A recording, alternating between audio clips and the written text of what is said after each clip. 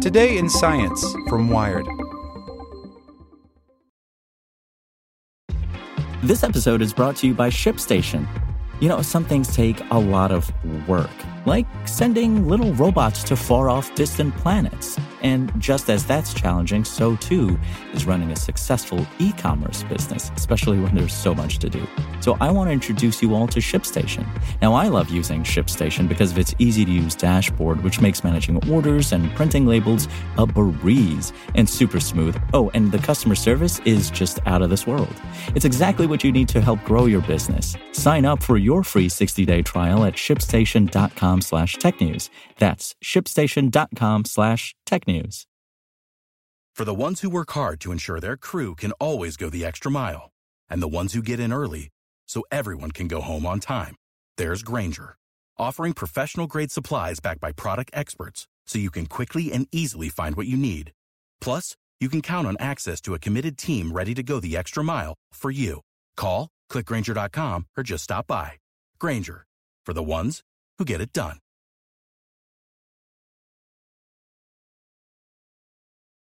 Today in Science from Wired. The desert's fragile skin can't take much more heat. Climate change and human activity are destroying the layers of fungi, lichen, and bacteria that protect deserts from erosion. By Christy Hamilton. 85 miles from the small town of Moab, Utah, located in the Colorado Plateau in the southwest of the U.S., soil ecologist Rebecca Finger-Higgins is hopscotching on copper-toned sandstone to avoid stepping on the desert's black, burnt-looking crust of soil. Don't bust the crust, the saying here goes. Don't tiptoe on the crypto. Cryptobiotic soil, or biocrust, forms the top layer of the desert, a skin squirming with living organisms. Just as microscopic organisms are vital to our health, think gut bacteria for digestion and disease prevention, the desert skin hosts a whole community of organisms that are vital to the ecosystem. Without the desert's skin, much less life would exist in these lands. Flowers would wilt, and sparse pockets of shrubs would struggle to survive. The plateau's biocrust is easily identifiable under a bright yolk sun, a dark, bumpy surface that stretches between shrubs, like snakeweed and yucca, and the towering buttes and mesas that make up the Colorado Plateau's iconic landscape. It's here that Finger-Higgins pricks metal pin flags into square grids that crisscross 12 football field-sized plots of land. She's part of an ongoing study that has tracked the health of biocrusts since 1996, with some records reaching back as far as 1967. Until the past few decades, biocrusts have been largely overlooked. The desert's scruffy top layer was seen as a static feature of the ecosystem. It's only relatively recently that the importance of biocrusts in sustaining the life and integrity of the desert has been understood, and that damage to them has been recorded. I think the study is awesome, says Matthew Boker, a soil ecologist and associate professor at Northern Arizona University, who was not involved in the research. It's pretty much the only data set of biocrusts that I know of that goes back that far. Finger-Higgins calls the plots of land here pristine. By this, she means no cattle have grazed on the land, the bikers and hikers are prohibited. Pristine is an important distinction. If you've been to Moab and the surrounding canyon lands, you know that all-terrain vehicles roar out of town and through the landscape, usually on designated roads, but sometimes swerving off-piste and into unpaved desert. Cattle graze through the land, and enthusiastic hikers tromp the soil in boots. And yet, the desert's harsh reputation belies the fragility of a landscape where life lives on the edge. Scientists colloquially refer to biocrusts as living skin because the first organisms to take up residence are cyanobacteria, which under a microscope look like little worms that glide through the soil, leaving a trail of sticky fibers in their wake. Soil particles stick to these fibers and create a sponge-like structure that absorbs water when it rains. Soon moss, algae, fungi, and lichens move in as tenants. It can take years to decades, and in extreme cases up to centuries for this community to form a thick, knobby crust. The microbial filaments in the crust can resist strong winds due to their tensile strength, how much they can be pulled before breaking. However, they are vulnerable to compressional forces, such as a human foot punching through the crust, which can leave sun-loving cyanobacteria, lichens, and mosses buried with no light. When you trample it, you're resetting a clock that's been going for a long time back to zero, says Finger-Higgins, whose latest findings on biocrust degradation were published last month in PNAS, and so now the system has to repair itself.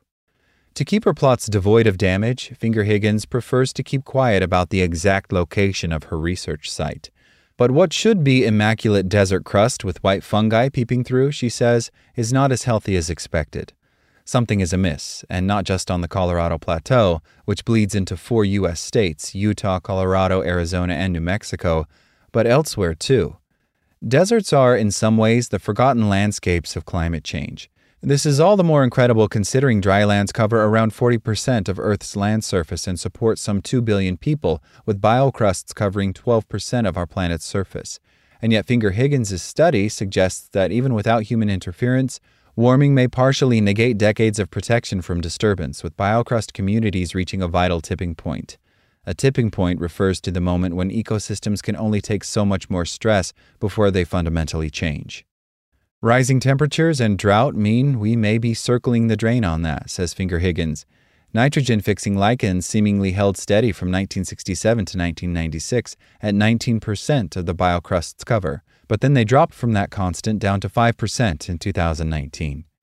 Our study corroborates a lot of experimental work that is done globally. It shows that there are upper heat limits to biocrust that we didn't fully know until recently. Bala Chaudhry, a soil ecologist and assistant professor at Dartmouth College who was not involved in the study, agrees. Even if humans are proactive about how their physical presence affects the landscape, biocrusts are being impacted by global climate change, she says. Of course, it's tough for even long-term observational studies to whittle away all the possible confounding factors, which is why scientists have also taken experimental steps to simulate biocrusts in a warming world. For example, between 2005 and 2014, a team used infrared heat lamps to warm a spot of crust on the Colorado Plateau by 2 to 4 degrees Celsius. They too found that warming led to a decline in mosses and lichen compared to an unaltered plot of land. Then there was a 2018 study that analyzed data from more than 500 publications and estimated that biocrusts will decrease by about 25 to 40% within 65 years due to anthropogenically caused climate change and land use intensification. Finger-Higgins' paper offers a little more realism than these experimental studies, says Boker. It shows something that unfolded over an extended period of time in a natural ecosystem. So is stripping the desert of its crusty skin really a big deal? If you have spent time in the southwest of the U.S., you know it's extremely windy and that storm systems can whip through the land. The biocrust acts as a protective layer, a kind of glue that holds the soil together. Biocrusts are sometimes referred to as ecosystem engineers, says Chaudhry, who compares them to beavers in their ability to alter a landscape. Without the biocrust, we'd have no soil. The soil would have been blown off into the river. We'd be inhaling it. We wouldn't be able to grow crops, says Finger-Higgins. The biocrust prevents the horrible dust storms and dust bowls like we saw in the 1930s. You do not want to be breathing in that dust, she adds. That can have really bad problems for respiratory illness. We would also lose the desert's seed bank. The sponge-like biocrust not only absorbs water, it provides a stable place for plants to grow, increases soil fertility, aids in carbon storage, reduces mudslides, and impacts the hydrological cycle in the region. If the surface becomes a hard surface that water can't infiltrate, you're not going to get groundwater recharge. It's all just going to be surface runoff and then fill rivers and have these flash systems, says Finger-Higgins. So you're losing the groundwater sources, you're losing clean municipal water sources, and you're silting up your rivers that you do have. The other unforeseen problem with erosion is that the dust can settle onto glaciers. It then lowers the surface albedo of the snowpack, how much sunlight it reflects, causing the glacier to absorb more energy and melt faster, says Chaudhry. It feeds into this climate change positive feedback cycle. Hearing all this, it's easy to fall into climate grief, the feeling that nothing can be done. But Chaudhry says that's far from the truth.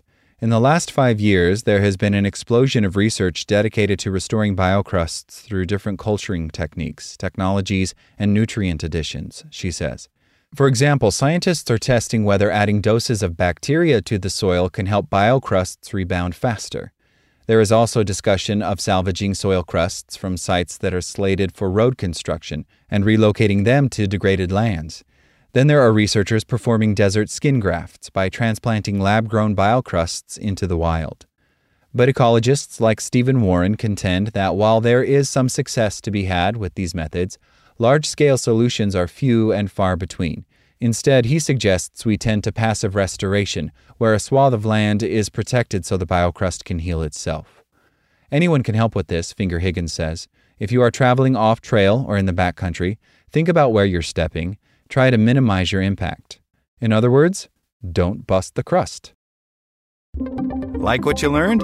Subscribe everywhere you listen to podcasts and get more science news at wired.com/science.